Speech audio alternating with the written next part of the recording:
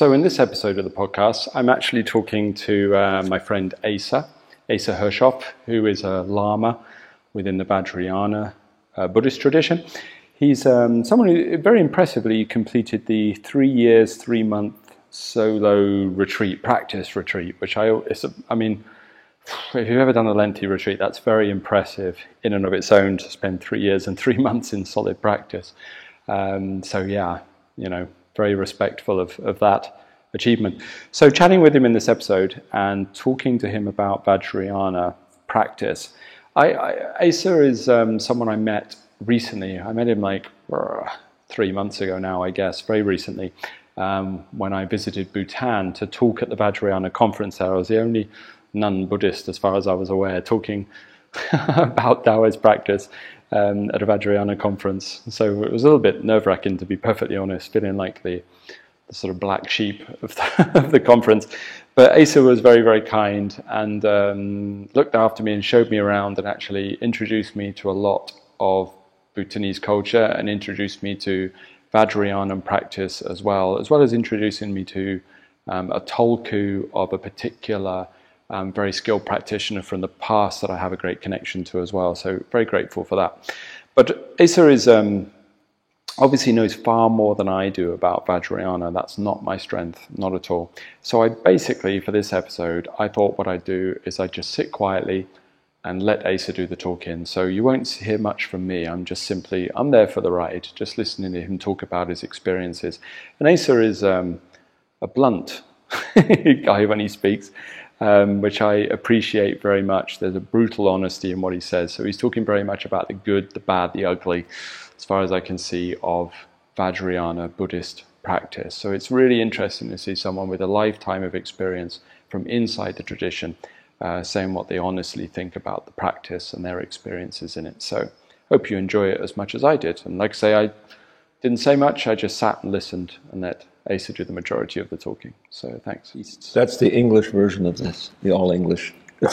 It's my version of the what's the name of that Bible they have in all of the motels and so on? The Good News Bible? The Gideon's Bible. Gideon's Bible, okay.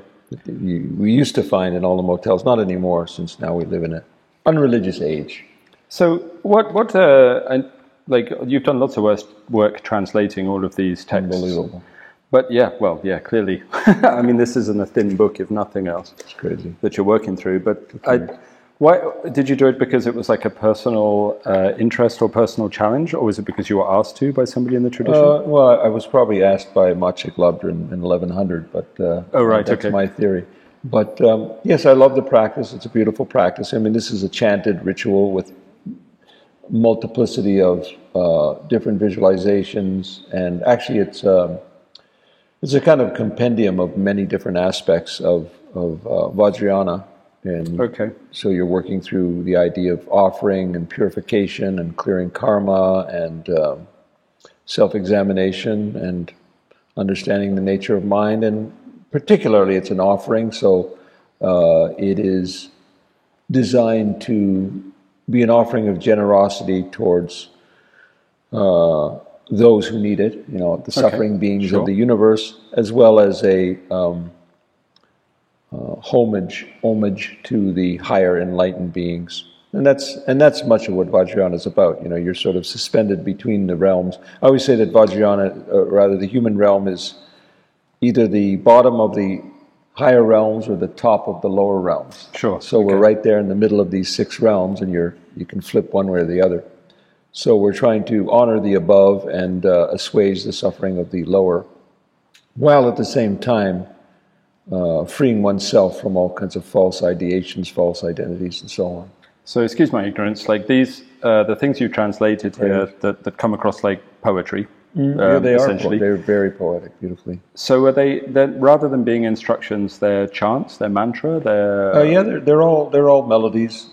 Some of them are pure visualizations, and then they have songs of praise and so on, different lineage prayers, which are homage to the lineage. So again, as I mentioned, there's a tremendous reliance on external forces or forces within your lineage, that they come to your aid and abetment, so that it's hard to imagine in Vajrayana you're just doing something on your own. You're always connected to this lineage of enlightened beings that is pouring down grace to you if you're lucky. So it's not a go it alone tradition. And actually they spend a lot of time trying to repair and make sure your relationship is good. You know, they call that samaya, right? Your bond. So there's whole rituals in there included, whole sections of repairing this connection. What did you do wrong, and what errors have you made that you're a disgrace to the whole lineage? So you have to repair your connection. So that's it's a very intense. And we used to call it the samaya gun, right? Okay. People are always using that in a negative psychological way to say you're breaking samaya, or your actions are against samaya, as if this is a moral dictum that I've decided whether you have. It's like it's haram or something. Yeah, right. And then this is one of the rules, actually, one of the tantric vows. You do not hang out with samaya breakers. Right. Okay. Oh, really? Oh, yeah. That's very. It's almost like Scientology. It's a cult. It is a cult. No, I don't mean like that, but when people get thrown out of Scientology, they're not allowed to. Not to mix with even their family members, right? Well, yeah. Well, it's actually the same with leaving any corporation. You have to sign off. That you don't discuss it. It's interesting when I look at this. Like the first one I opened to is the Power opening the sky door. Oh, you wouldn't you? There. Well, that side of it's always interested me very much. But it's like when I read this, you've got the description here. On the sole of the right foot is the white drop received from the father, the size of a pea. Yeah. On the sole of the left foot is the red drop received from the mother, the size of a pea. Beautiful. The two rise up and arrive at the secret place, joining to become the size of a small egg. You're giving away all the secret teachings. Well, you've translated it. It's your fault. Rising upwards, it arrives at the navel, and so on and so on. Yeah, it goes up. Which they read very much like... realms. You're actually going through the realms, as we are clearing your karma of the realms as you go up. But as a visualization, right? Yes, it's very much a visualization. And it's sensory as well, of course. You're supposed to be able to, you're putting that visualization, the red dot here, and it's going up your body, yes. So that is involved. Okay. But as we know, there can be a serious deficit in terms of one's ability to move energy within the body. Because in Vajrayana, there definitely is the tendency, or there's the expectation, that when you think of an area of the body, you're somehow moving energy. Yeah, you're moving something. Obviously, when you experience your internal, something's going on there. Sure, yeah. But as we've discussed, unless you've built up sufficient horsepower, you put enough gas in your tank, and actually, as you have taught me, it has to be the right octane, so you have to refine it. I call it refining. You just can't just put kerosene in the tank. Now you've got to refine that raw petroleum into some very high octane so that it can have higher function. You say condensing it or thickening it. Maybe physically it does have a thickened oil, but I think of it also as a higher octane, so you don't have NOx bumps. But we really, truly don't have that. We have a very basic, I could say primitive if I was unkind, but I think it's a very basic understanding of energy in Tibetan Buddhism. They just call it lung. I mean, that's it. Qi. Sa lung is your practice of it. Yeah, right? And lung is the energy, or the qi, or it really means wind. And that's it. And so there is, as you have mentioned, Tibet, the Chinese may have somewhat a chaotic nomenclature, but they definitely have a hierarchy of energies. And Gurdjieff probably has developed the most sophisticated, to me, group and named group of energies of how they're refined in the body, calling hydrogens, and you refine things up at a further level. So that's a helpful system for me, or a helpful concept or model to try to understand better how these energies work, because in Vajrayana we just don't contemplate it that way. And subsequently people don't, the great deficit is that not having accumulated this thickened and this pressurized qi, and not being able to fill the body because it's not there, it's not pressurized, hasn't been accumulated. We haven't got the gas. We haven't got the gas tank, the containment field, which you call the lower dantian. And so, therefore, the movement of energy is really more on the level of, and not to put it down, but imagination.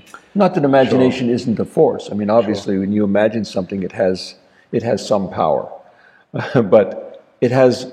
I realize it has a lot less power than I thought. It's a sensitivity, as you mentioned. I developed as a healer. I developed I think, excellent sensitivity to other people's energy field or any energy fields. I have an exquisite sensitivity to that. But woe unto me, I realize that is not at all the same as developing, I would call it a biological chi, a physical material substance in the body that flows. So I have seen really wonderful, like Kala Rinpoche, but I've seen other really great masters of Salung, yogas, and so on and so forth. I don't know of any of them, and none have ever said so, including in 3-year retreat, we did 3 different kinds of Salung movements, very famous ones, but nobody ever talked about the experience of the energy in the body. No one talked about what it actually feels like, or what it does? What it feels like. Right, okay. Yeah. I've never heard any. We are definitely not taught, and it is not in the literature, and I know it's not in any oral teaching. I'm quite sure of that. Nobody goes like, well, when you put your arm here, this will make the chi, and you'll feel it. No. Right. So and some of them, a lot of them have very poetic names. So it doesn't help at all. Flapping the vulture's wings or something. And some of them might say opening the channels, or collecting the chi, or opening the central channel. But so we don't know what is that mechanism when I go like this. Why is that? To be fair, it's not that much different in China. To be honest, when you're studying with the Chinese teachers, there's not that much instruction. It's do this, do that, do this. Very hit and miss as to whether it works. Yeah, it's funny actually. Bringing you back to this, like that section I read. It's funny that how similar it is to our chemical writings for anything, like activating the channels or fire and water mixing or something like that. Like even the wording is very similar. To my heathen ear, even the kind of rhythm within the way that it's written is very, very similar. But the difference, I think it's funny that within Taoism, it would not be seen as a visualization or something to repeat. It would be a set of a set of confirmations that you're going in the right direction, which I think is interesting that you can have, do you know what I mean, 2 minutes so different takes on it. Yeah.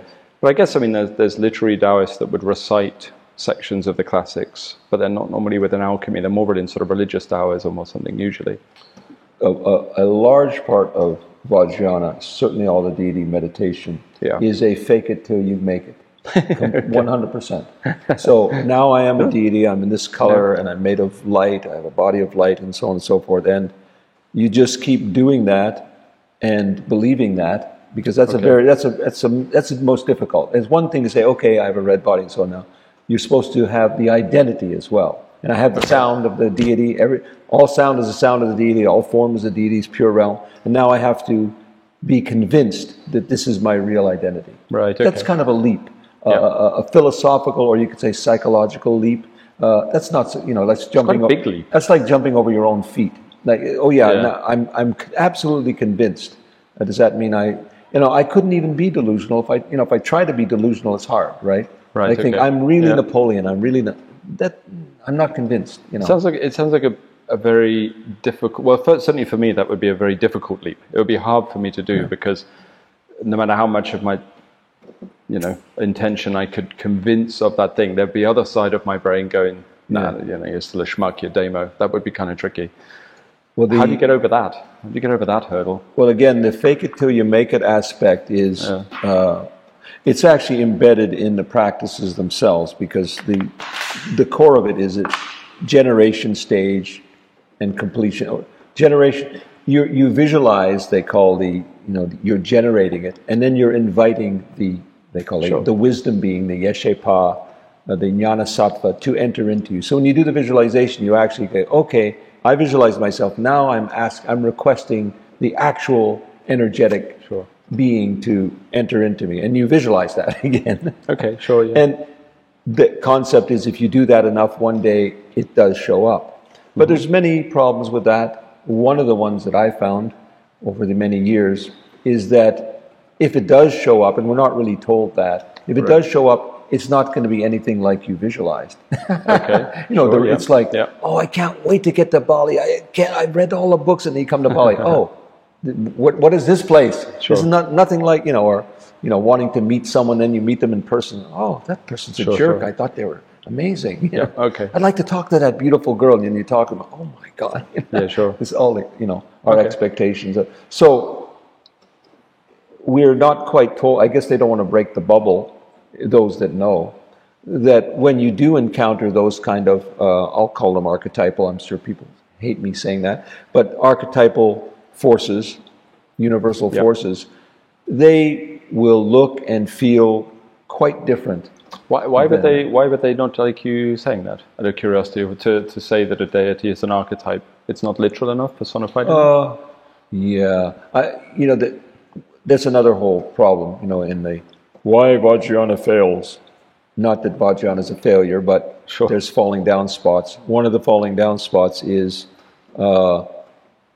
Westerners have, even though they want to be an Easterner, like having spent a lot of time in Bhutan, and I know their belief system, and I know how deeply embedded that is, and there's no doubt in their minds. But for a Westerner, they've got to say, well, because this is a very shamanic. I mean, Buddhism has tantra, it has monastic, and it has shamanism mushed together, and meditation, and probably a few other things.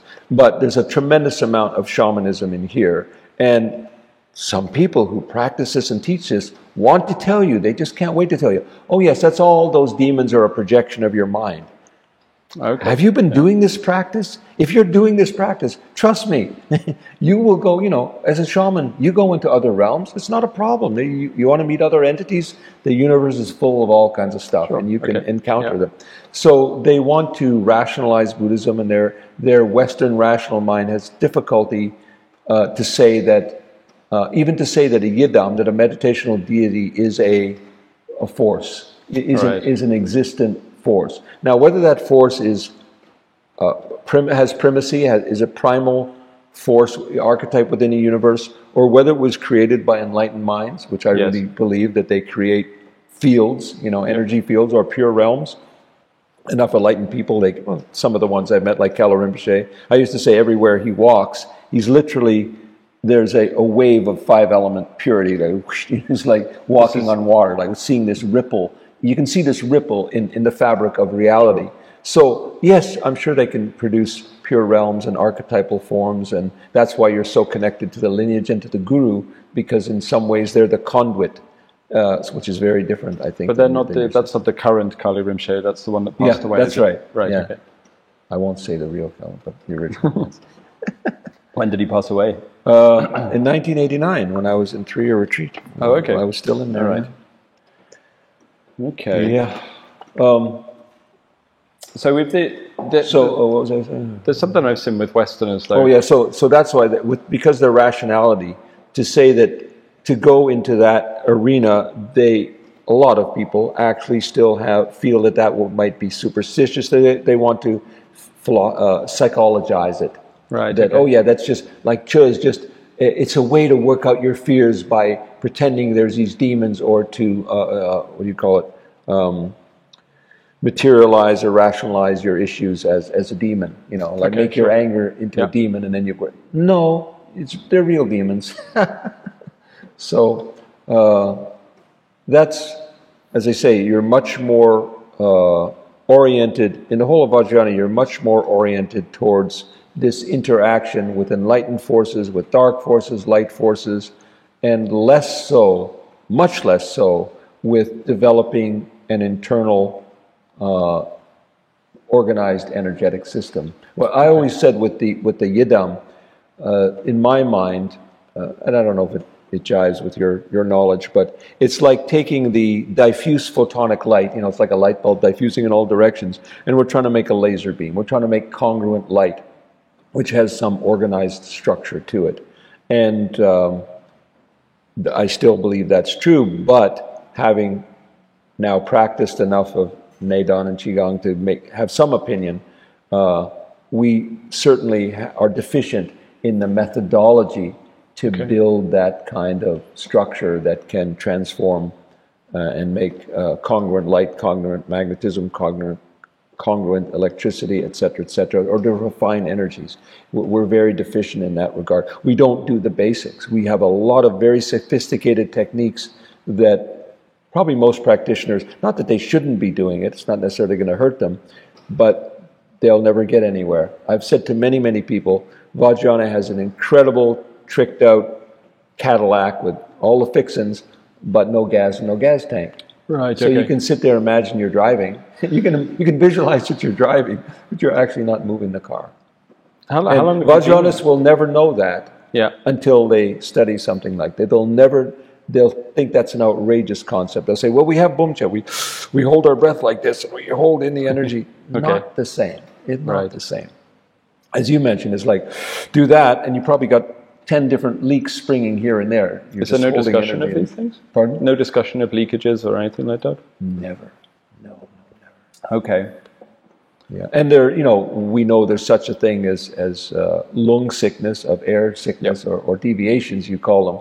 But again, it's very, I could say basic or be unkind and say primitive, in that there's no real remedy for it, and there's no differentiation. It's like, you got this tremendous pain. We used to say, it just went up the wrong way. You do these practices, and then instead of going in this channel, and now you got those toothaches and those headaches, and et cetera, or whatever, or you go crazy. But there's very little remedy for it, because anything you do increases your lung, right? So you can't really do practices to mitigate your lung, because once there's an issue, there's an issue. Yeah. Except, being empty. And so that's a solution. But if you could do that, then you wouldn't have had the lung in the first place, if you could, pong. So was this like, so when you did your training in the beginning from the 80s, right?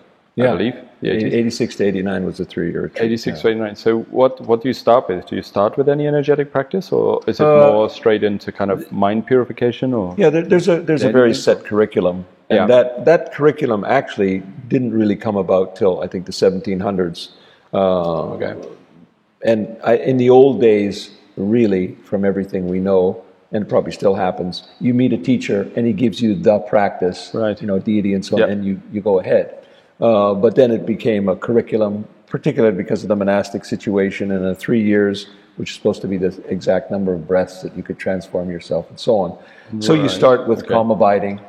Then you start with Latong, or insight meditation, and then you do these preparatory purification exercises, which is physical. You do the physical prostrations, and then counting purification mantras and a mandala offering. I mean, they all make logical sense, and they definitely, karma is very big in our system. So definitely you're purifying karma. There's no question. It's very effective in that way of purifying material. Is excellent in that regard, but you're still never taught how to build that energy, other than focus on your navel. Sure. Is this not what the Tumo is about? Is that the sort of method of building it, though? Yeah, basically the method of Tumo. Yeah, there's other preparations with the Yidam practice and so on, and you're learning to meditate in the body somewhat.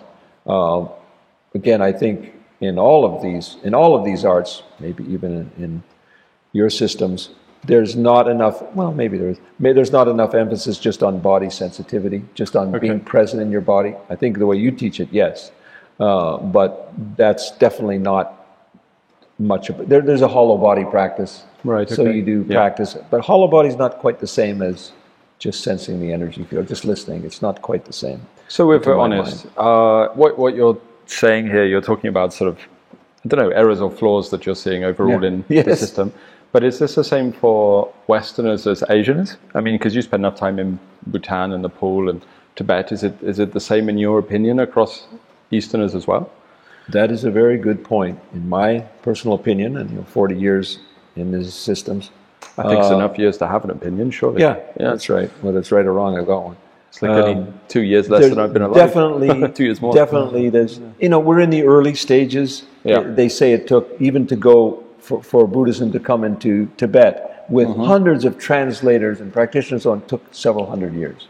So we're still in the very early stages, but there's no question there is a lack of congruence between the Eastern mind and actually when I came out of 3-year retreat, one of my takeaways was, okay, I've been putting this square peg of 11th century Buddhism, and it is 11th century. Absolutely, it's 100% 11th century. Even today, everything we're doing is 11th century or before.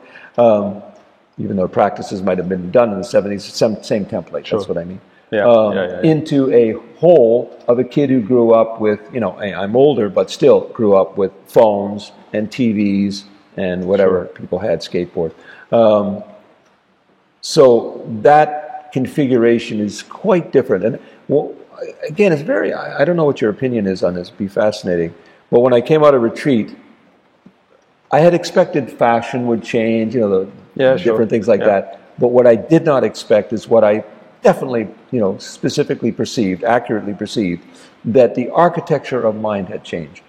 The shape of the culture. Shape. I thought the content would change, but everything else would be the same. No, the architecture of the world, the shape of the world, and the shape of mind had changed. I had been sitting in there, our minds didn't change. But the world, the configuration of the world had changed. My square peg was still a 3-year ago square peg, and the world was a slightly different peg. It's an extraordinary thing. I guess the universe evolves some way. But that is the problem, that in a profound way, it's not just different context or different culture. People say, it's the Tibetan culture is in the way. No, it's not the culture.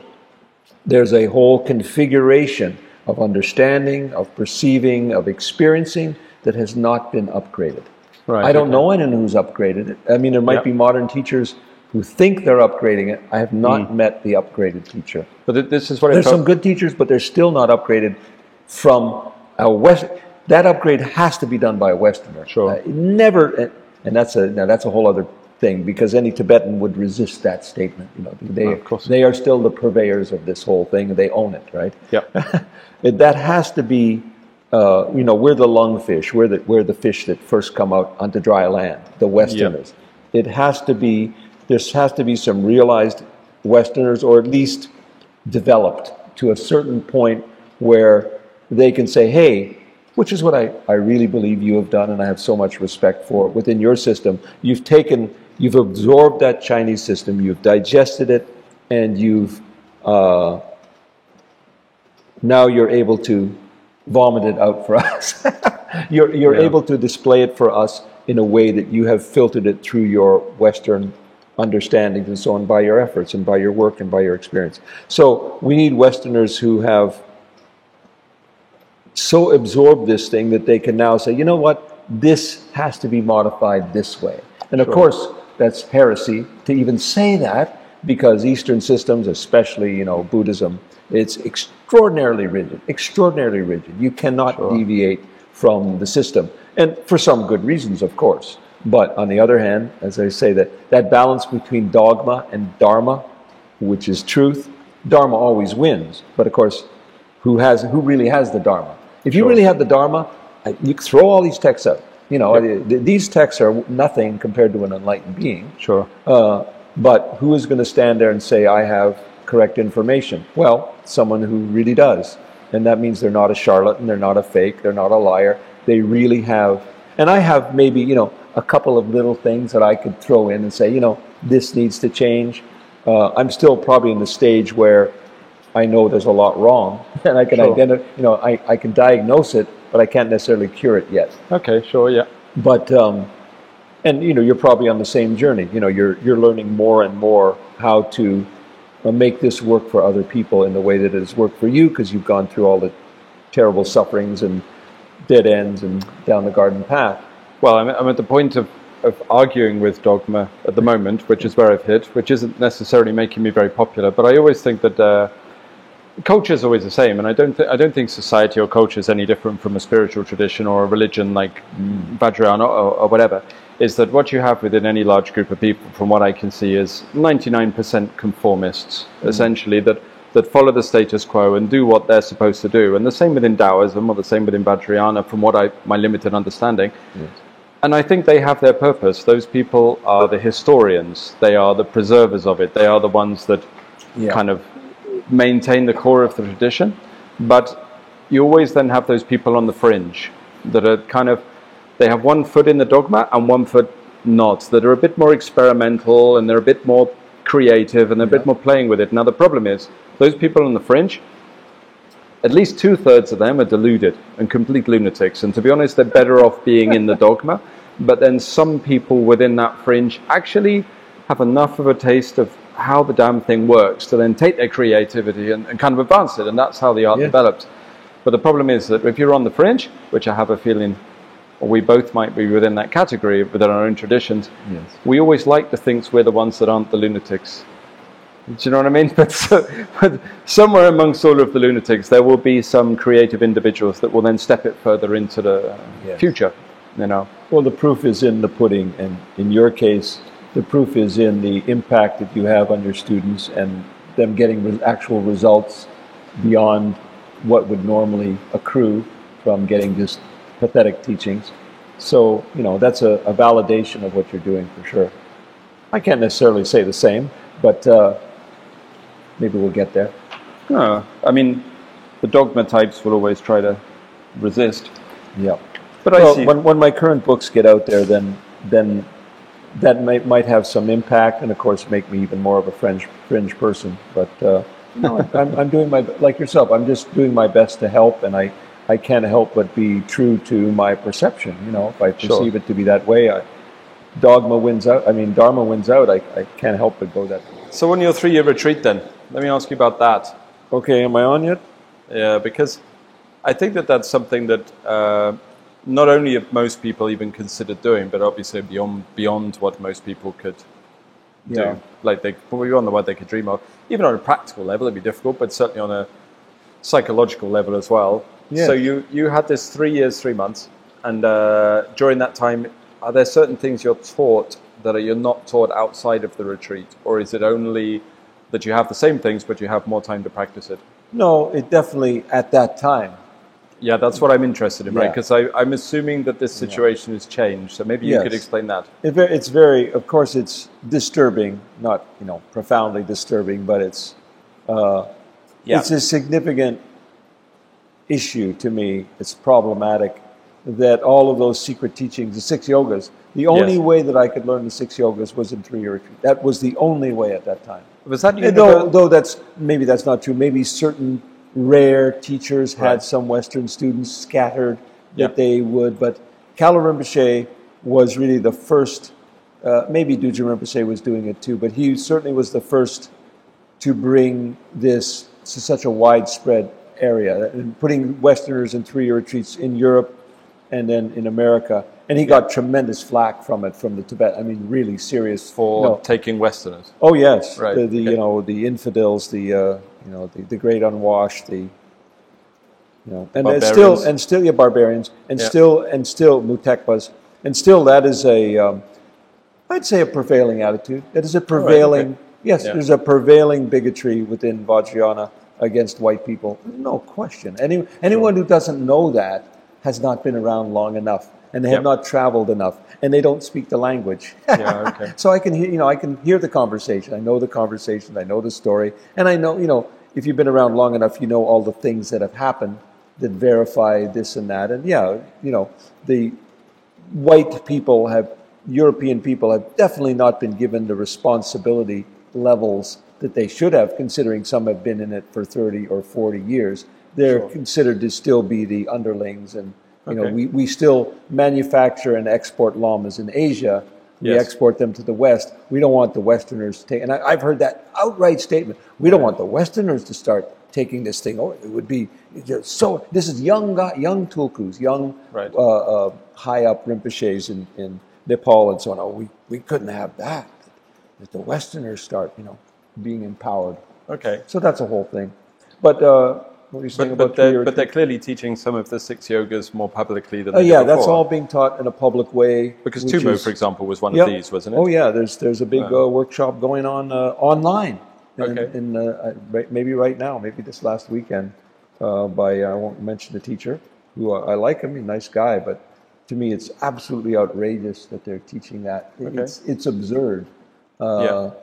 It's absurd on many levels, because it's not just fantastical, it's delusional that you think you will get results. I do not know, and I was actually just talking to Ian Baker about that. Yeah. I do not know of one Westerner, I've not heard of one Westerner that have had results with Tumo. Okay. Maybe I heard a rumor of maybe somebody heard of somebody in France did something. But certainly to say that there is any reasonable, to say that there's anybody, maybe there's somebody. But generally, there might be a very rare person, but it is not widespread, it is not common. It would be extremely rare and almost unheard of. So, okay, let's break that down. So, you wouldn't say to someone, hey, well, how's your tumo doing? You took that course. How's it going with you? You're feeling heat, whatever that. I mean, so what would be considered results? What would be, in tumo, what would be considered to have done it, managed it, got success at it? Well, certainly most people would assume sweating and heat, right? Yes. Yeah. Well, no, the idea is the descent and the arising of the four blisses. Sure. As the drops come down through the different centers, then one has different levels of experiences, awareness, transformations. We don't really know because, again, it's all couched in traditional literature. So, again, I don't have an account myself where a Westerner said, here's what you're really going to feel. And they say these lights and these fireflies, and you'll see this and that, and here's what really went on. Now, did they say that because they were just having a nyam, which we call meditative experience, a flash in a pan, or did they have a real transformative experience? So I haven't heard that story. So I can't say, and I haven't had that experience myself yet. So I can't really say what will happen, but they're supposed to experience those going down and going back up. Right, okay. And why aren't the Westerners getting it? Well, it's the same issue. Why aren't they getting it? Number one. Are the Asians getting it? Difficult question. Extremely rare. Okay, right. Extremely rare, and if they do get it, why do they get it and the Westerners don't? And it's still a small percentage. Okay. Why? Their machinery is built quite differently. And their mind is built quite differently. And the techniques have to be modified appropriately, but who's going to do that? Right, The Tibetans, Bhutanese, Nepalese, whatever, they seem to have tremendous trouble putting themselves in someone else's shoes that is of a different makeup. It's not being done successfully. So what's the difference? What's the difference in makeup? Because I don't disagree with you, actually, but I'm curious what your opinion is. And I haven't answered your other question yet. On the difference in makeup. No, I know, but this is too interesting. What is the difference? Maybe physiologically, psychologically? Subtle body? Yeah, all of those. What is it? Certainly have a different taste in food, that's for sure. Yeah, that's right. I would... here's racism for you. Sorry, folks. The utter profound stupidity. I can't call it even ignorance. Stupidity that you do not think that different races who have different genetic makeup do not have different energy fields. Okay, and sure. It's not racism to say that people are different. It's because it's not negative. I mean, racism has come to mean you're saying there's a difference. Yeah. Black and white are the same. Really? The pigment is the same as no pigment. Really? Racism originally meant something pejorative. You had some negative attitude towards some whole race. Yeah. It didn't mean that you recognize that French or French or Germans or Germans or, now it's come to mean this absurd, idiotic, meaningless nothing. So, yes, they have a different energetic field, a different organization of their energy, a different configuration. I'm sure they process energies differently. I can't give you all the specifics, but even looking at them or talking to them, I know they process language differently. Sure. They have different understandings. It's like you go to some countries and you tell a really funny joke. Yeah. And they just like that. What? Well, that's like when I teach in America. No, your jokes are funny. Your jokes are funny. But, there's... I've heard even from comedians, like they go to Russia, and all of their funniest jokes in America, everyone's just straight-faced. That's because they're processing linguistics and energy and information. Energy and information go together, right? Okay. Whatever there's energy, there's information. It's impossible to have energy without information. There's these theories of some scientists, physicists, that the whole universe is just information. Well, that's not true. It's just information and energy. So, there's a different configuration, and that has not been adapted to. But even then, the Easterners, the Tibetans, and I'll say that not the Bhutanese Tibetan, I'm lumping them together, the Himalayans, from the beginning, their approach, quite different from India, but some similarity, but their forte is codifying and holding on to the tradition in an extraordinary way. They're just beautiful at organizing it, structuring it, and here it is. Don't touch it. And they maintain that. And yes, there's been adaptations for the next generation, whatever, which means you have a puja, which is, 10% different than what it was before. You have come up with your own realization, but the format's the same. It's the same package. I'm sorry, it's the same luggage. So we have not had a radical transformation in that understanding yet. Is it doable? Is it adaptable, do you think? Or would it result in a completely different practice altogether? Or is it like a subtle I'm shift? an example that it is possible, but at the same time, nobody wants to know from me.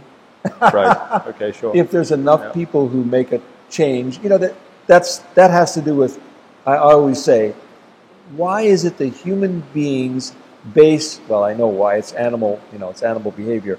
They base their judgments on popularity rather than quality. Like, wow, he's got 50 million likes on Twitter. Doesn't mean he's not an idiot. What are you talking about? Sure. That even when you read a book, you sold more books. Who cares how many books? Is it a good book? Nobody sold more books than anyone else. Sure. Okay. So there's the human issue of status and then popularity. Say I have some of the greatest concepts on certain areas in the world. Yes. That doesn't mean anyone's running to see. How do they know that? And how would they judge that? And how would they find out that? Even if I told them, maybe they'll go to some wacko person in Ubud. Sure. So it's that's an issue, and that's an issue of vibration and energy and so on. And the students come to you because they're attracted to you, right? Yep. And same thing with my healing practice. I've always known that if I just change my mindset and I want to see more patients, I'll get 20 more patients. Okay. So that's for this new information to come through and then be accepted. That's almost two different issues, right? Right. Okay. I don't know what the what do you call it? Not the cutoff point. What the groundswell point is, or what the critical mass is. That's the word the critical mass, where suddenly people go, "Oh, wow, this is a cool thing," and this, if we do it this way, and maybe it'll be one teacher that becomes popular in that way, etc., etc. But there's no shortage of Westerners that have changed things. Well, not. I mean, you can find, if not being a Tumo practitioner, I'm sure I could go online and find probably 50 different versions of Tumo from 50 different Westerners. It's fairly the same, and it's all truncated, or it's all from people who have not accomplished Tumo. That's the main thing. I mean, you can read from the same books, and the same mystery. It's like my talk I just gave on chakras, right? Yeah. Chakras. All of this New Age chakra system, all is based on one wrong translation of a text that was a secondary text anyway, that was a piece of a larger text. And so it's, broken telephone. It has so many missing ingredients down to, and that became accepted as the reality when it's just a mishmash. And then, of course, all the additions that were made. You can read that book called Rainbow Body, though it's not about Rainbow Body, about the history of the Western chakra system. It's an incredible indictment, actually, against human belief systems as a whole. And you see how this thing was tagged together over a 104-year period till it was rebirthed totally. I think in 1977 it was full-blown as it is today. And it was just a bunch of whack jobs, mainly, adding to it. And I have got some psychological, let's make it a rainbow system. Oh, the chakras are rainbow colors. No, they aren't, and they never have been. And why would they be? Why would this one be red and this one's orange and this one's blue and purple? That's absurd. It's bizarre. And it's not traditional, but some color therapists went. And if only people knew that. Did you know that, as I said in my lecture... And yet I've seen that color system adopted by Asia, because I've been back in Asia and seen the artwork and things. But you're saying that's not traditional? There's 90% of Eastern teachers, including, what's his name, Guru? Oh, what's his name now? Guru? Some guru. Yeah, some guru. What his name is? Yeah. 90% of them are just regurgitating that same wrong system based on serpent power, based on Western teaching. Right. It's horrifying. It's frustrating. What are you going to do? So what is the classical view of the chakra then? The The original, like before it got distorted into, because I presume the seven is a change. You mean as well? Well, 7 is incorrect anyway. Yes. There were multiple different systems. 5 was always the traditional system because it's based on the 5 elements. Yeah. And that same Kujika Tantra, from which they extracted the 6 element tradition of serpent power, which then Blavatsky added the 7th. Okay. But in that same text was another section, it's 2 sections, which has the 5 element system. And there's a whole, it's been completely translated into English, and you can buy it, the 5 element system of the Kujika Tantra. So the 5 element one was traditional. The 6 element one is problematical anyway, because in order to fit it, and actually the 6 element one is there because you're installing 6 different deities. That's the only reason it exists. And so I had the question for so long, why is it in the Hindu system, or the accepted Hindu system, the New Age Tantra system, that now, instead of air being in the throat, wind element in the throat, where it makes sense, air, movement, motility, energy, expression, now suddenly space element is there. And then now air's in the heart, and then fire's now in the abdomen. Wait a minute, that's where water's... Why? Well, we had to fit them in with the 6. That's the only reason that's down, because in that system, you're actually not working on the elements at all. You're not doing space element in the throat. You're not doing space. You're not doing air element in the heart. You're installing deities in there. It's hysterically funny. And the other hysterically funny thing I found, which I didn't have time to say in that lecture, was in the 6 element system, it is all male deities. In the 5 elements, female deities. So all of these yoginis running around doing this thing and not realizing this practice does not even have any female deities in your chakras. So how do you define a chakra? Because obviously that's something people will hear about a lot. People ask me about chakras all the time. Are they the same as the dantian? Which obviously not. That's a complete incorrection. But I'm always interested in people's definition of them. What would be the traditional one then, for example, if not your own opinion? Oh, traditional one. How would they define it prior to it becoming 7 rainbow colors and switching the elements around? Well, they would say, of course, they didn't define it as being a nexus of nerves, the premovascular system, of biophotonic matrix, or field, which is really a field, electromagnetic or photonic, etc. field, or maybe dark energy field. But they would just describe it as a dwelling place of the seed syllable, the lotus where the seed syllable and the deity sits. And actually, the original tradition is phonic.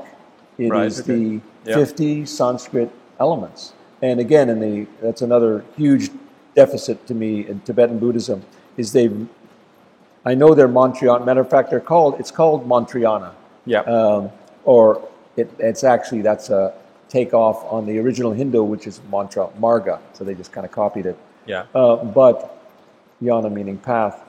But even though they consider themselves mantrasists, Mantrayanists, they do mantras like this. I heard the as mumbling. Opposed to the way you're supposed to do it of actually having a sonic vibration in your body. And from early on in my mantra practice, I went, well, why don't they place the mantras in different places in the body? Why wouldn't you go, because there's something called toning that was going on in the 60s. Like, why wouldn't you go, or even when I did voice training, you say, okay, do your voice, now put it 2 miles behind you, 2 miles in front of you, and a completely different experience and feeling. But we never, in Vajrayana, they don't have that kind of internal experiential situation. And also, there's a wonderful investigator, Chris Tompkins, who is the first one to discover the original phonic sounds that were in the chakras and the way they used them. And still, I believe that that's what we should be doing in Vajrayana, is having Sanskrit seed syllables, the 10 in each chakra, and then it should be sounded out in different ways, etc. And then they would have a sonic effect on the body. But coming back to the problems of Tumo, it's circular, is the greatest failing of Vajrayana is not embodying energy and learning to corral and contain energy so that it can fuel even that visualization. I know you ain't into it, but I think the mantra and the deity visualization could be so much more full and empowered and extraordinary if it was fueled by that kind of wisdom energy within the body. So I do believe that it's something that you had mentioned on the weekend that happens in Qigong too, but I believe most people in Vajrayana are doing practices that are 10 or 20 years or maybe light years ahead of where they are and what they should be doing. You're not ready to do Yiram practice. Do this for 5 years, then maybe. And do that for 5 years, then maybe Tumo after 15 years, if you pass the test and we know you. But that's not what happens. You can do it online. And so that's not only a waste of time, because you can do your Tumo for 20 years and you'll just get heat. You'll just get some heat in the body. I mean, you can generate adrenal energy, or you can generate, jump up and down, you'll generate energy. So that not only wastes time, but then people have a wrong fixed conception and they never realize what's missing. I only credit myself with I knew something's missing. And that's my great genius is, after 20 years, that's still something missing. And then I found Demo. No, literally, for me, you're the first person who I saw, and I said, he's got the damn missing pieces that I want. That's what happened. That's why I began doing your courses. Now, you ain't the only one, I'm sure, but I recognize that within your tradition, there are those technologies that do not, I'm sorry, they do not exist anywhere in Buddhism, nowhere. Now, maybe somewhere, in the corner of Chan Buddhism, maybe they've got it somewhere. Tucked away. Tucked away. Yeah. But within Vajrayana, I do not believe it's at the level. Actually, I found out after many years in practice, hey, there's a level that they teach the monks, there's a level they teach the Rinpoche, there's a level they teach the tulkus, and then there's another level. Right, okay. So even the tulkus, they're not getting it. So I know that in 3-year retreat, we were not getting there were a lot of missing pieces. And it's a shame, but... and that was known by the people that were teaching you think that there was missing pieces? It wasn't that they missed them themselves? On some level, yeah. Right, on the higher levels, they know. It's like the government. Yeah, somebody knows. Sure, okay. Maybe the school officials or down, the administrators down there, they're just puppets. Right, but somebody who's pulling the string, they know that that's baloney, or they know what they're doing. Or they Seems a little unfair if someone's committed to a 3-year, 3-month. I mean, that's a hell of a commitment. Well, actually, when I got at a 3-year retreat, my main experience was, we have a remedy in homeopathy. I'm a homeopath called Staphysagria, and its keynote is for righteous indignation. I needed that remedy a lot afterward. I had righteous indignation. I did feel ripped off. Really? Oh yeah, I was very angry. Did you realize? I was angry for years. Did you realize that during? I was really angry at my teacher too for years. Okay. Because I did feel betrayed and abandoned by the tradition. Well, by our lama that was supposed to be there on site, and by the teachings being so incomplete, and not the questions not being answered when they're direct. Asking a direct question. Like, what about this and this? And I don't mean just because, that's how the tradition is. But I would say, negligence or, it's a cavalier thing. Okay. Just get in there and do the practice. Yeah, I'm sure you've experienced. Just do the practice and forget about that. Whatever. That's too bad. Just do it. That's a tradition, man. Just do it. Hey, this is Chicago. This is Chinatown, man. Sure. Is this a common? I'm curious about this. Is this a common complaint from people who've done the longer retreats? Because I've not known. I have met one other person who's done it, but not. I don't know that many people who've done these kind of lengthy retreats. I know people who've done Vajrayana. I know people who've done 3-year retreat and done double 3-year retreat that are assholes. Right. Okay. So that's what gets into a whole other issue. Is why is Vajrayana not changing the personality. Well, neither does Taoism. And That's the so same. that's there's an answer to all those things too. But Right. I would say there's quite a few people that have been, not necessarily 3-year retreat, but been in this game a long time that are quite disillusioned. Matter of fact, after my 3-year retreat, one guy completely abandoned it, went into Vipassana, was very happy in Vipassana. One person gave it up 100%, and one guy went into Taoism 100%. Okay, right. Another person tried to commit suicide. There are a lot of stories. Yeah, okay. So that's a failing too. Well, that's another thing that happens at a 3-year retreat. There's no, what do they call that? Debriefing. Yeah, sure. You're Yeah, I would imagine you need like a rehabilitation phase. Maybe I assume that's what the last 3 months were for. 3 years and then 3 months rehabilitation. No, the whole thing was not. And there should have been group therapy for that matter. Right, okay. Can you imagine locking 10 men up for 3 years and you never have sit-down powwows together? Yeah. Like a men's group, which could be very healthy, where people can be honest and say, I don't know if it's me, but you're doing this thing that's really irritating or whatever, or I'm getting angry or whatever. Okay, it's called a relationship. You talk it through, you see what's going on, and you learn about yourself, But we didn't have that, so we just had conflicts. And in some of the other 3-year retreats, they had, fist fights, and we didn't quite get to that. Though one guy did. One guy had been he was a black gentleman. He had been a Green Beret. He did chase me around. He had gained a lot of weight, luckily, but he did chase me around. If he would have caught me, he probably would have Green Bereted me into the ground. But yeah, he did chase me. I was not that popular in there because my Tibetan was much better than anybody, and I probably was. I don't think I was very critical, but when people were doing things completely wrong, this is how we do it. So I don't know if that was a reason, but you get a lot of conflicts. I also had better stuff than anybody. I had Tibetan rugs and stuff. I'd been a doctor, so I had some cool stuff. Right. Okay. And mainly, I was in there with blue collar guys. So again, I call it reverse discrimination. I'd never experienced that before. That rich guy with the nice. It sounds like rugs. Chaos. It sounds like complete chaos. It was hell. How many people were there? It was quite hellish. It was 10 men, and we finished with 8, I think, 8 or 7. Is it still really common practice for Vajrayana in the West for people to do these 3-year retreats? I think it's still going on. Yeah. Okay. Yeah. I don't know if it was ever that popular. You get 10 people, 20 people, and it's 3 years, so it's not like they're cranking out a lot of them. But now everybody can wear these nakbazens, which you're only supposed to wear when you've accomplished. I shouldn't even be wearing one. You're only supposed to wear one when you've really accomplished something. Okay. But now, as soon as you join the club, now you're wearing the nakbazen, and it's horrible. I'm glad I'm not a Buddhist. You're not a Buddhist anymore? I'm just kidding. I don't know. Am I supposed to be one? I don't know. What do you consider yourself? Do you consider yourself Buddhist or?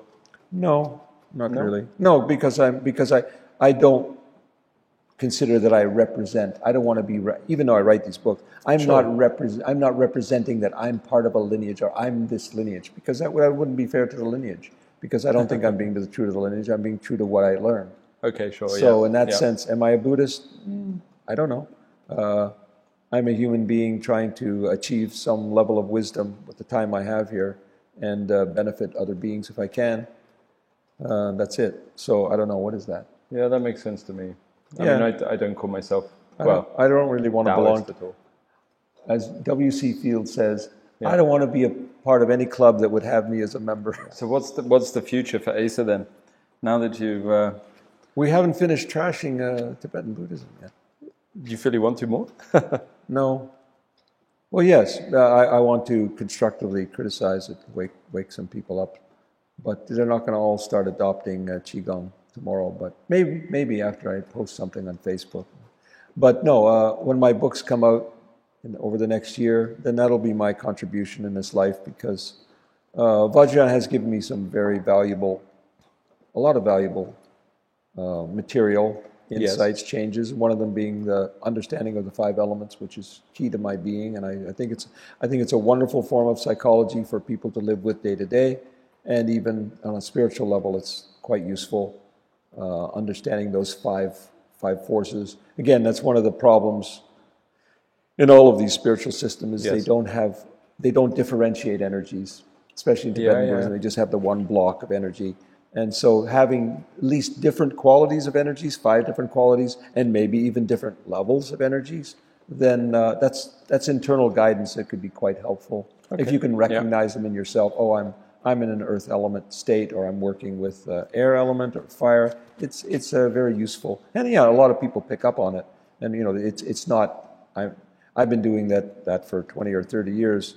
Yes. But and so there's a certain popularity out there, but a lot of the information is very superficial, and a lot of it's wrong. So that's where I hope my books will come in and correct that. So that's where I'm going with that material.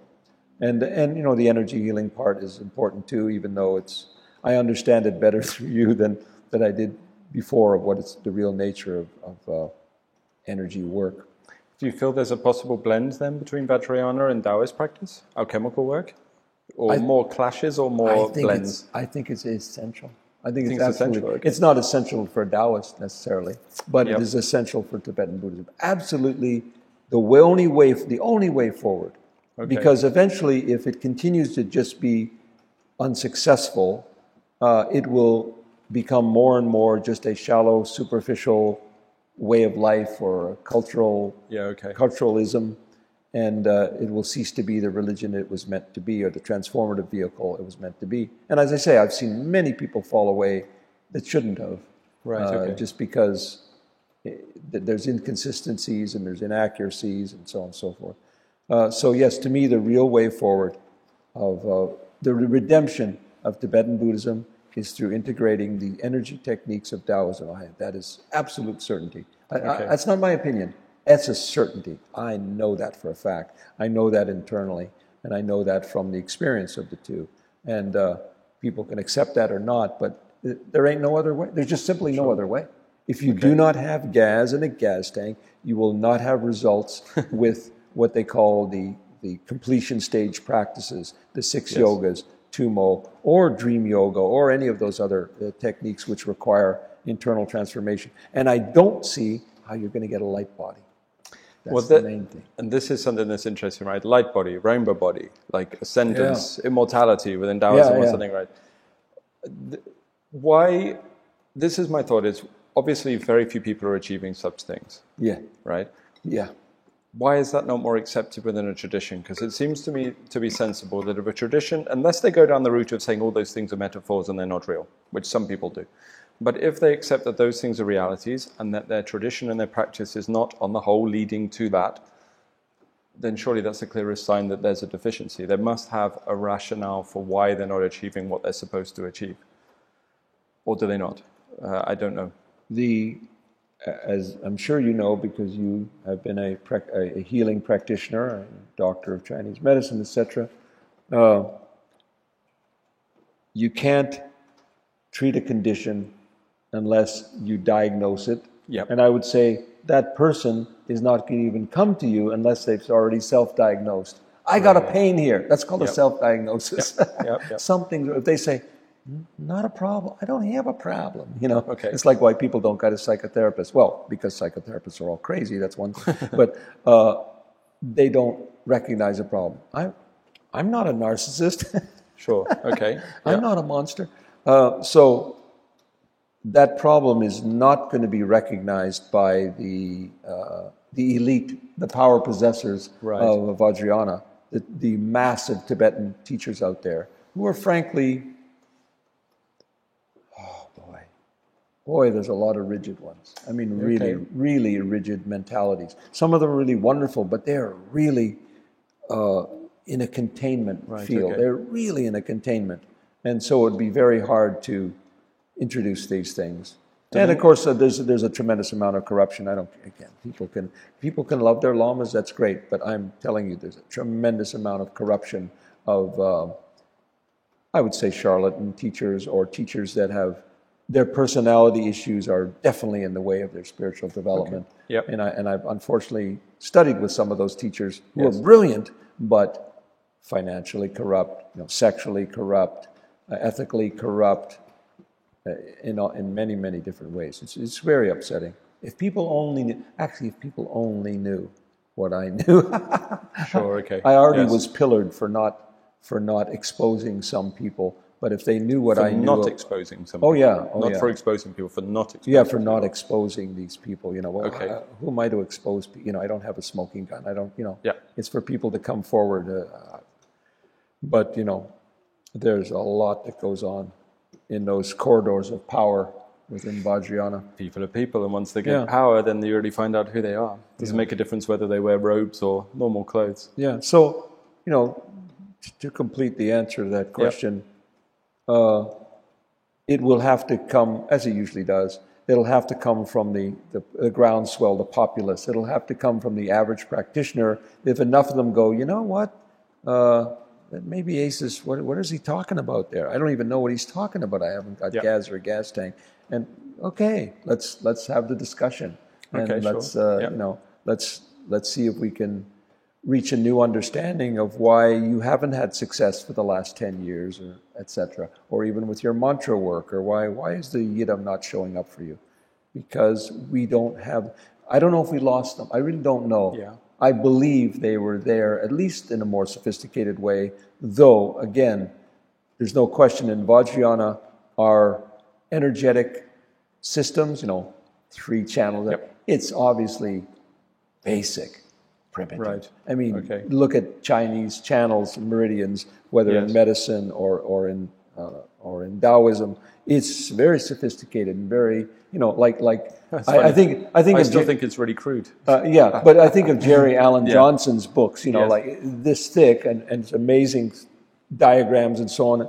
We haven't got anything like that in Vajrayana. Okay. So that limits our fiddling around, but particularly we haven't got the simple techniques, which I told you that, you know, when I asked you to come to Bhutan, I said, you're the guy that can redeem Buddhism, and you said to me, no, you do it. I can't be bothered. You remember saying that? Yeah. Yes. So if I get to the point where I have some success, you know, and I go beyond my obviously beginner level, I would like to share that. You know, I'd love to be able to teach that somewhere down the road if I have enough life in me and enough vitality and so on. I would love to bring that into Vajrayana. I would be overjoyed, because I think it's, you know, it's tragic that people are really, they have such pure intent and such intention, but it can't work. It can't work without fuel. You're not flying any machine. You know, you're not flying a jet machine with kerosene. What happens when the students ask the lamas or the rinpoches about such things? Because I mean, I'm not a Vajrayana practitioner. If I was in the tradition, by my nature, I'm a little bit inflammatory. I am a questioner. The monkey nature is quite strong in me. So if I was seeing, well, okay, there's this rinpoches and these lamas, and these ones are dying, and they're not achieving rainbow body and not achieving light body. And half of them have diabetes. I would want to know. I would ask them in a applied fashion, but I want to know, well, why aren't people achieving any more, perhaps, what we heard about in previous generations? So I would ask them, is this metaphorical, are you saying, just myth or legends, or have we lost something, or are people different, or does that question not come up? That kind of debate? Yeah, I would, maybe it would be hypothetical for me to answer that question, but from what I've heard and what I've seen over the years, they would say, you know, our karma is different, you know, Western's karma sucks, and, you know, our practitioners are not like they used to be in the old days. You know, that's a bunch of crap. You know, it's like blaming the patient for being, you know. No, you didn't apply the right remedy. That's why they're not getting the results. It's not their fault that they're sick, you know. But they would be talking about themselves as well when they say that they don't match the old practitioners, I would assume. I suppose, you know, they would say this is the dark age, and this kind of nonsense. Yep. Well, maybe it is the dark age if we can't recognize our faults and then come up with some solution. Yeah, that's the dark age for sure. No, it's a very, you know, rigid and self-defeating system in that. Well, you know, any organization, any institution, that's what happened. You look at the medical profession, or you look at the legal profession, they become ossified in that way, and they're not nimble and able to change. And it's the individual that can maneuver. They're all the big Bismarck, the big battleship. It takes 7 hours to be able to turn, you know. Yeah, sure. I mean, that's why we sank it. You're talking about it like in Vajrayana, but I don't see it any different in any of the traditions that I've been in. Once something becomes a dogmatic religion, I think that it no longer serves its purposes as well as it could. And that's a clash that I'm constantly having in Taoism because I have no interest in the religious side of what people are doing or the dogmatic side, but it's not because I have a distaste for the religion. It's because I believe that it's a restriction on actual development within practice. If anyone has been listening to this from the start, then I have to make a very serious correction. Yeah. I'm not advocating in any way that all these Vajrayana practitioners start practicing Taoism. Yeah. They have to practice the right Taoism. Right. Okay. The right methodologies. So I would say, if they practice the methodology such as you teach and people like you teach, then there can be a real transformation. But a lot of the nonsense I've seen, and I've got about 200 books on Taoism on my computer and PDF files and so on, and I've read most of them and so on. A lot of testicle weight swinging. Well, it just, it's shocking, sometimes when you have a realization, I did not realize that all my efforts were, putting vinegar into a leaky kettle. Right. Okay, sure. Yeah. Rather than being able to deposit qi into a containment field that I could develop and I could start to feel, and I could, even though in my life I've had experiences where there was something there. I felt a thing there, and those memories are very vivid, but I didn't really know quite how that came about, or I didn't have a methodology to develop. Do you know what causes a lot of Taoism to fall down, in my opinion? A lot of Qigong, a lot of Taoism falls down because they believe it's based on visualization. That, in my opinion, that's what it is, rather than the quality that you develop. I think you're onto something there, because visualization or imagination is something very different than qi.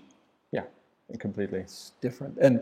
And we're either directly taught or certainly led to believe that wherever your thought goes, qi follows. Yes.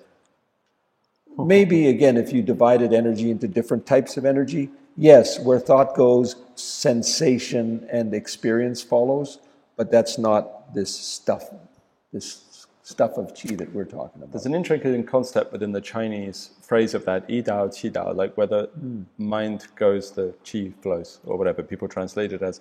But actually the Chinese character dao can mean follow, but can also mean the fruition of a journey.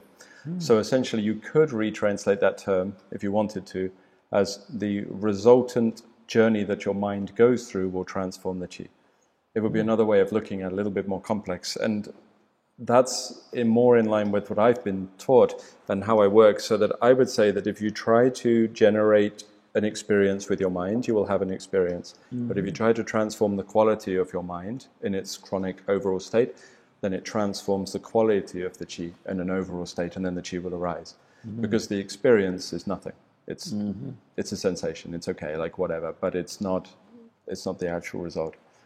So I don't think the yi needs to go anywhere, or the mind needs to go anywhere. I think the mind needs to transform. And that's what most of our work is to do. But I can only apply that within my tradition. I can't comment on others that I see or anything like that. But I do wonder if there's similar issues. I don't know. I'm not sure.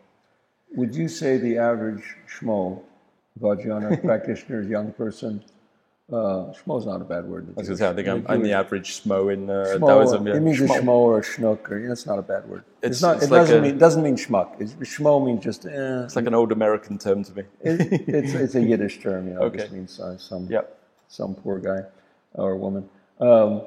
Would you say the average person who has no dantian, as you call it, can develop that especially if they're a meditator, develop that in 2-3 years? Who say again? Who has no dantian? Yeah, has no. The average person, though they're a Buddhist and they're doing their practice and they're doing their visualization, their mantras, whatever. Do you think they could develop a dantian in 2-3 years? Yeah, of course. Yeah. Problem solved. The establishing of the lower dantian can take place in about 7 days. Wow. To be honest, not filling it, maybe, but filling it's different. Obviously, but establishing it. Yeah. Obviously, I'm a great failure to my mother and my friends. And my family. No, not at all. Not even slightly. No, I think you've gone beyond what most humans would be capable of effort-wise with your retreats and your practice over those years. Well, that's good. That's redeeming, because that's what's needed. That could really change people's practice. change their whole orientation. And they could, carry on. They don't have to be Taoists, carry on and be a Buddhist, but just integrate techniques and understandings, and require some philosophy and some wisdom. Integrate methods which can build the energy you need to fuel this monster called Vajrayana. There's a temple I know in northern Thailand, Theravada, obviously Buddhism, forest tradition that all of their practitioners have dantian. Wow. Yeah, they would have their own terms for it, obviously, but chatting with the monks there a little bit and even just hanging around them. So they have methods that are developing it, and they have their own, and I think that's quite rare in Theravada as far as I'm aware. So they're the guys who die and then their bodies don't decay, right? Yeah, yeah. And they give off an odor of flowers for each. Sure. Yeah. Yes. I mean, Vajrayana does recognize, well, they don't detail it. That's the craziest thing. Yeah. They're nowhere is there detailed. Okay, here's a regular body. Here's a light body. Well, wait a minute. How did those cells, tissues, sinews? How did you make that? That's a big gap in information. Yeah. Okay. Nothing. Maybe there's something in Taoism. I'm sure there is, but there's no explanation of what that actually means in terms of your construction, but also in terms of the methodology. That okay, now you have, in other words, it doesn't happen overnight. So what would it be like if you're 20% there, or if you're 23%? That's not told in Vajrayana, and so people have no idea. They just do their practice, and they hope one day something's going to happen. Like if I'm in dark, stories. Yes. She was in dark retreat for 25 years in the pitch dark, and when they came in there, her body had completely evaporated. Well, that doesn't help me. I don't know what went on. So is there literally no discussion then of the direct cause that leads to that effect for something like that? Of say light body or something, one of these high level things?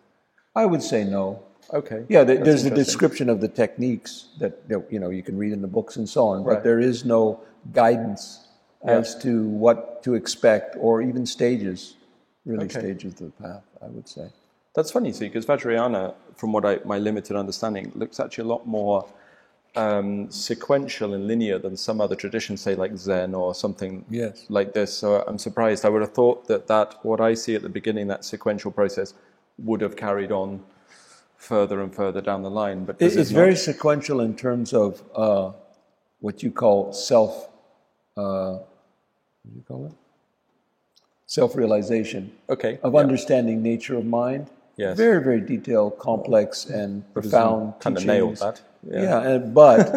But the other component, the energetic component, that's tremendous. That's missing, and that's why one teacher that I had said very clearly, you cannot have Mahamudra or Dzogchen unless you are in the central channel, unless you have entered the central channel. It was shocking to me. He said, it's not just a understanding. No, if you're in the central channel, that is Mahamudra, that is Dzogchen. You're not like, man. And people are going, I'm having a Mahamudra experience. Unless you energetically, unless you have biophysically, you could say, bioenergetically entered the central channel, you're not really having any. How could you possibly have a experience of the core of being unless you're in the core of being? So how do they do that? How do they do that? What is there a rationale or an explanation for getting into the central channel, or how it's built or developed? I do believe that Pierce, in the combining the Hindu system as well. Yeah.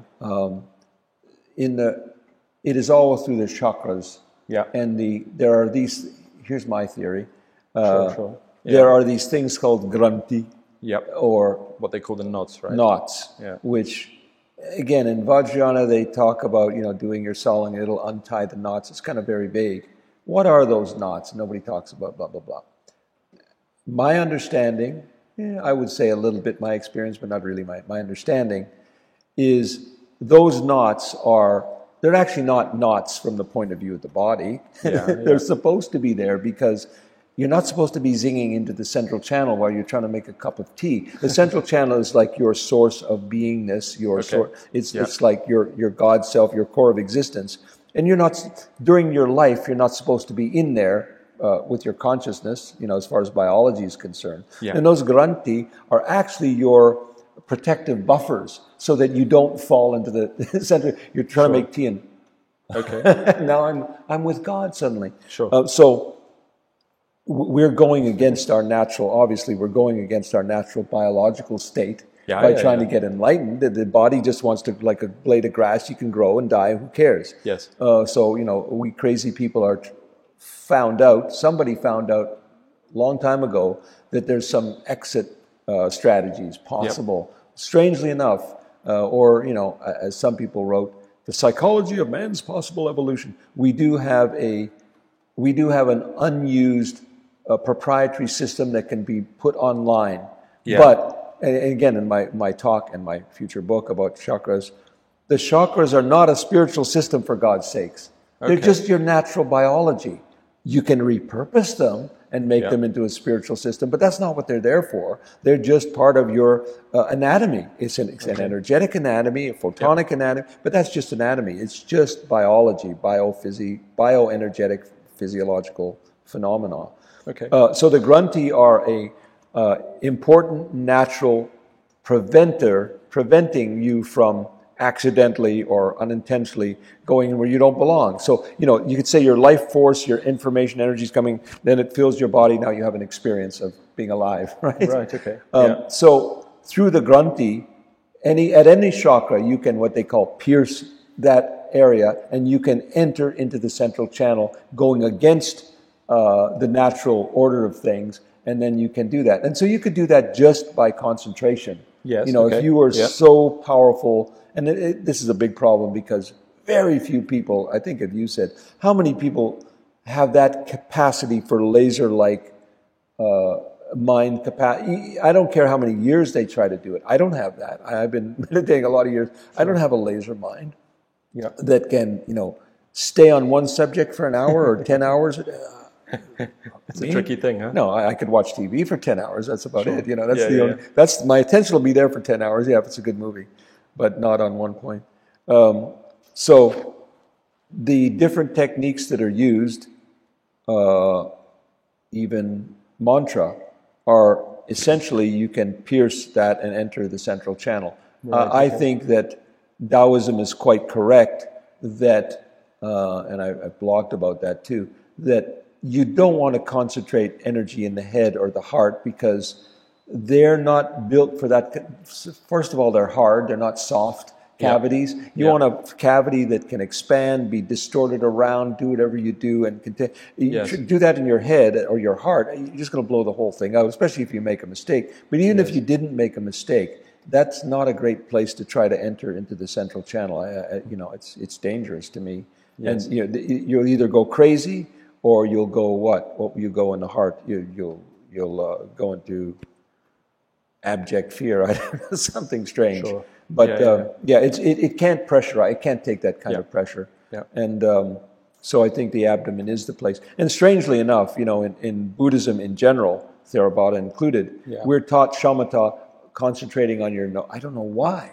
The whole thing is concentrate on your nose. You're supposed to calm your mind, and you just watch the breath at your nose. It is absurd, and after a while you realize it's making it more and more and more and more. No, get away from forget about your nose exists. You know.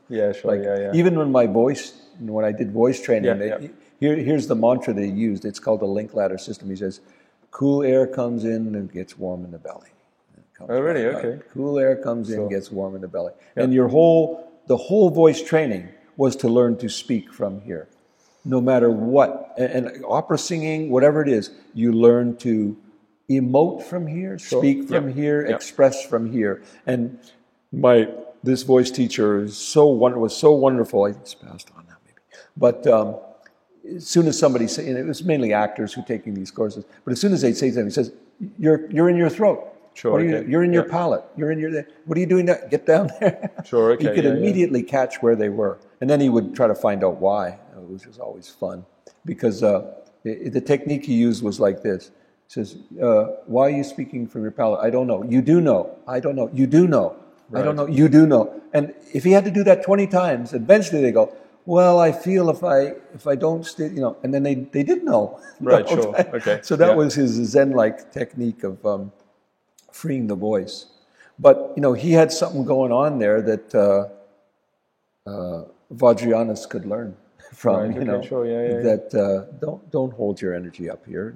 So it makes sense that this is the most common place where we try to enter the central channel. Okay. But again, the instructions that we are given are basically just try to pressurize, hold your breath, kumbhaka, you pull up your anus, and try to visualize your energy going into the central channel. Right, okay.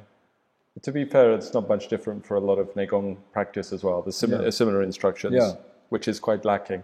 Quite lacking, yes. Yeah. And so, now I get it. At least that much I get. I know what I'm supposed to do. So it's very, very exciting for me, even though it's like this weekend with you. It was wonderful, but bittersweet. Somewhat sad. Yeah. Because I apologize. Because I'm not 30 years old. I'm not 18 years old. So to have the time to accomplish this, I have the will, but to have the time in life or even the vitality, I mean, you don't have the same vitality as 30 or 20, no matter what you'd like to think. So that's bittersweet that this was not available. But hey, we didn't have cell phones either, and we didn't have a lot of things. Sure. So we also didn't have demo. So that's just a karmic thing. But it's the sweet part of it is, wow, this is amazing. Let's go for it. What do you think will be the reaction if you were to take that, or take your understanding that you're talking about here and then share it with, I don't know, top Rinpoches in Bhutan or Tibet, or would they be open to discussion on the whole? The first obstacle is if I am not lazy or distracted or stupid enough to not optimize, because that it's up to me to make use of it now. So sure, okay. Yeah. So I've got to dedicate myself to that, because it's it's easy to coast, especially after a certain period of your life. You've done all this shit. You go, can I finally rest? And then you realize, no, you're just getting started again. No, there's always here we go else. again. Yeah. And I've been told after you die, perhaps there's another layer. But you had a wonderful discussion with the Tulku of Tongten Gyalpo.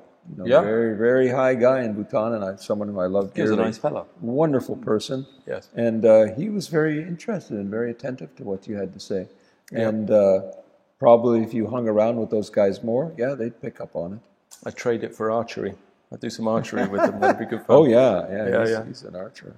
And, remember he gave that story about someone who's was very well known in the Tibetan field, Ngusho Ken, one of the great masters of the, ones who came right out of Tibet. And he had told him personally that he found the Hindu methods of meditation was even more, or Tsalung was more effective because they worked on all the chakras. I was quite surprised when he said that, actually. Yeah. So, these really great masters, like Ngusho Ken or Kalu Rinpoche and so on, they're much more innovative than, anyone who really realizes these states. For sure, they're rebellious. For sure, they're going on their own. Externally, like Kalu Rinpoche, very much in the tradition. But internally, I know he's doing, he was flying out there. He was experimenting. You've got to be that rebellious. And this is where the idea of the Tulshuk comes from, which is the crazy wisdom, which is bad translation. The real translation, as people have pointed out, is dharmic conduct, or discipleship, the disciplineship. So it's like having that alert mind, having being on your edge, being in yourself, being in your core. That's really all it means. That's a retranslation of crazy wisdom. Oh yes, really? That's very different. Yeah, Tulshuk means following your dharmic discipline practice with awareness. That's all it is. Now, there's no word meaning crazy in there. Okay. It actually means entering. It means entering the field. Entering your being. Really, it is. So it's just being. How did it get translated as crazy wisdom? Because obviously I've heard it Trungpa Rinpoche. Right. Okay. Chogyin Trungpa. Yeah. Yeah. Okay. Yeah. Well, he was crazy wisdom, but it means that these people function in an eccentric way. Yeah. And But again, that was a license for people to just act wacky. But an eccentric way means saying eccentric means to deviate from the dogma of the tradition. Eccentric. Yeah, Right, you're dancing to your own drummer because it's the drummer of wisdom. You're aligned with wisdom mind. One of the great eccentric. Very different take on it. One of the great eccentric beings was Dujun Rinpoche's son, and when I was fortunate enough to be with him back in the day, and before I went into my 3-year retreat, I asked what lamas were around where I could, the ones I really respected, the ones I felt were enlightened beings, and he certainly was. What advice do you have? And he was so eccentric. He just leans over and whispers in my ear, "Only this, wisdom mind. Only wisdom mind." What the? Why? But he was completely right. Sure. Okay. I mean, if you could do it, but it's very profound instruction. Sure. Okay. Yeah. And there was another time, and you were at the big. No, you haven't been at the big stupa in Nepal. There's that big gigantic stupa, and we showed up there, and I didn't know quite who he was at the time, but when we showed up there, hundreds of people crowded around. Oh my God! Yeah. And then we went up on the stupa, and I was wearing all white at the time, and I had my Nikon camera, and that was the days before digital cameras. So I had the Nikon with the big lens, and there's all these people there, and I'm I said it, and he leans over to me and goes, "Do manis or something. Don't be an ordinary mind." Right. Okay. Holy crap! Because he was always with wisdom mind, and here I am being my monkey self. Yeah. Sure. Yeah. So. So that's Tulshuk. He was very eccentric, and he did a lot of stories about him, the way he acted. It was very crazy. Matter of fact, I was his court photographer, and we did things like he'd go, "Okay," because it was very special to have somebody with this kind of camera there. It's not well known, not common. So we'd go and we'd go to the elephant park, and he'd sit on an elephant, and I'd take his picture, and he'd pose like this. Okay. And I'd run on a horse, and he'd be on a horse, and he'd pose. And I found him hysterically funny, he was really enjoyable because he was just wacky, and it wasn't like an ego thing. It was just like he's just having fun, It's like a kid, but a very profound kid. So that's more in line with how you would translate, what people would call crazy wisdom these days, rather than abusive or no. Filling the body with toxins, or I've known guys like that too, who were wildly alcoholic, but had they had precognition and so on and so forth. But to me, I didn't like that. I'd been around a few abusive teachers. That was kind of the way they taught, and they would accurately tell you what kind of scum you were, and really really very hurtful. Sexual things, and women would come in, they would say horrible sexual things about them and so on. Sure. But sounds pretty horrible. I didn't want to. No, to me that's not my style. I don't want to see that. So no. But I'm sure it's the same as the Taoist. What do they call those guys? It's the Taoist crazy. Well, I think they normally just call them Taoist teachers quite often. There's a lot of them, unfortunately. Traditionally, the ones off in the mountains. The what they call it, the 5 mountains, the Wuxi, whatever. Traveling around and writing crazy haiku poetry or whatever. So I think it's a very similar phenomenon, and those people often have to be hermits because they're so unusual, and they're so unable to be with humankind. They're so different than human beings. They aren't human beings anymore. To me, actually, they're a different species now. Really. Sure. Okay. And that's one of my most profound moments in retreat. I wouldn't say my most uplifting. Yes. But a profound moment was when I was doing practice, and I realized I was going to lose my human shell. Okay. Yeah. I mean, we normally would not think of what that, how do you even conceive of that? But when you have an experience where your entire connection to humanity, whatever that phenomena, that complex of ideas, feelings, sensations, affiliations, emotion, that whole thing dissolving. And I've never liked the human race I like people, but not the race. Yep. But at that point, it was amazing how resistant I was, because I realized I would be insane, literally insane, and I would literally have no connection to people anymore. Okay. It was terrified me. It shocked me when I really at the point of letting go of that. And I intentionally did not let go. That was a mistake, I'm sure. Okay, but sure, I knew I would be a crazy tulshuk. That would be my fate. Maybe that wouldn't have been true, but that was the experience at the threshold. Yeah, sure. That Okay. now I would no longer be part of that human race, and I felt quite nostalgic for the human race, which shocked me. Okay. And I don't want to feel that when I die. That I want to be back in the human race. Come on, it's time to leave. Go somewhere else. Sure. Okay. But yeah, that happens. Damn it. Ah. And that just probably, that was a good experience, but it just mean I probably needed to do some different practices so I would let go and be a crazy person. Well, there's still time. Yeah. You've got time to disappear into the mountains and become an eccentric. I've gone quite far into the insanity. You've made it to Ubud. Mm-hmm. I mean, yeah, that's true. There's plenty of opportunity for insanity here. Well, it's a kind of a dichotomy because in some ways I'm someone who the conflicts of our being. I'm sure you know this one very well. In some ways, there is a part of me, and at the end of 3-year retreat, here's what Kalo Rinpoche says, this is the last message he gave you. You've done very well. You've stayed in the 3-year retreat. That was number one. Not that you've accomplished anything, but you stayed. I mean, that is actually an attainment, I think. He says, and now you pick one practice from this section, one from that, and then now do a 12-year retreat. Oh, really? Because that was just a way to find out what are the things you like best. Okay, sure. Whatever those three, one yidam, you have one protector and one, the 6 yogas. Okay, now do 12 years. I'm going. So this was just a smorgasbord. This was just a cafeteria to find out what's your favorite food. It's like finishing your 3-year prison sentence and finding out they've extended it. Yeah, exactly. Right. For good behavior, they extended it. Joys. But in some ways, I could have spent my entire life in retreat, and I could now. But in the same time, the dichotomy is I haven't got the equipment for it. I haven't got the temperament for it. Right, I really couldn't. Yeah. I would like to, but, I doubt many people have for something like that. I mean, a lot of people wanting to, but you know that you're not up to it. It's like, no, I can't lift that barbell. I'd like to, but I ain't got those muscles. Sure. I mean, lots of people who say they want to be renunciates and do Lenten retreats, but it doesn't sound it's a lot harder than you think, right? Yeah. It's very hard. I would imagine so. Oh, yeah, the isolation, being stuck with...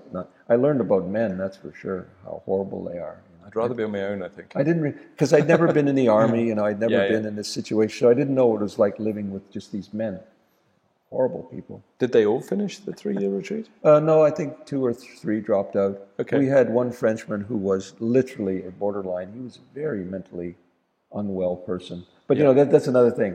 There's no psychological counseling during the retreat, and there's no psychological admission process. Right. So we got that a lot of sounds dangerous. You just throw everybody in there with all of their neuroses and their psychoses, and really bad. The women's retreat was worse. And we had one woman who was the other retreatants. They'd find holes cut in their clothing, cutting holes, and then she tried to start the place on fire. They did kick her out for trying to torch the place. Rightly so. I mean, you don't want to be burnt. Your 3-year retreat was ruined because everybody died in a fire halfway through. But in today's liberal environment, they would say, "Oh, give her a break. Sure, she's okay. Let her kill everyone." Well, I think the fact you got through it, I think, is right. I think that's quite an achievement to get through the 3 years, 3 months, and to come out with at least most of your marbles intact. I think is an impressive feat. It is interesting now, though, particularly juggling, and I don't know if I'm juggling, but I have 2 very distinct. In other words, my meeting with you and having the honor of learning from you. I won't say working with you because I'm just learning from you. I ain't working nothing. But having that, I'm not, and I don't wish to, and I don't need to give up my visualization, deities, mantric, my relationship to these forces. I find them quite lovely. Like Machik Labdrun, she's the most beautiful goddess. I mean, to me, it's very enriching. Matter of fact, it's a lifeline in many ways. Like when I'm sick, I don't go, holding my energy. No, I'm going like I'm working with. I'm praying them, but I'm working with. To me, they're very real. They are very real forces and processes, and they work, and they do what they say they're going to. That's the one thing about Vajrayana. It does what it says it's going to do, but there's a lot of missing pieces. But and the part that it does do that. It just we don't have the fuel. Simple as that. Okay. But it's interesting to juggle these two together, and I'm very interested to see what happens. Of course, I will never mix them in that sense. Yep. But I will take these beautiful techniques and see how it enriches. It's not enriching the Dharma. I can't do anything with the Dharma. I want to see what it does to me. Yeah. I have those pieces in. The only Dharma that exists is the one in me, right? And people have their Dharma in them, and so on. So I'm the experiment of pouring this Dharma into me for 40 years and letting it percolate. Whether I'm practicing or not, to me it still percolates. Sure. Yeah. And so now adding this wonderful ingredient to the soup. It's more than an ingredient. It's the fire itself to cook the whole thing. I'm very excited to see what it does to help my Buddhism, because I say that ultimately, then if I can help other poor schmo Buddhists to extricate them, because it is truly problematic, and it's been very sad for myself and the people that the old timers that I confer with. Many of them have a similar understandings of scratching their heads and saying what's going on and what's wrong. Sure, okay. There's a whole coterie of the old timers like that. Yes. Who say after all these years, what's missing and what's happening and why isn't this working? And I think so. Yeah. Well, thank you very much for being so honest and open about it. It's really interesting hearing, actually. Yeah. And thank you very much for bringing me to Bhutan. It was interesting for me to see Vajrayana and have contact with it kind of near its core. Yeah. Which was interesting. I can't say that I either understand Vajrayana fully and, well, not fully definitely, but I don't get it. And I'm aware that in many ways it's almost the polar opposite of Taoism. It's funny, I saw direct similarities, but then also polar opposites. So it was quite interesting being around all of that.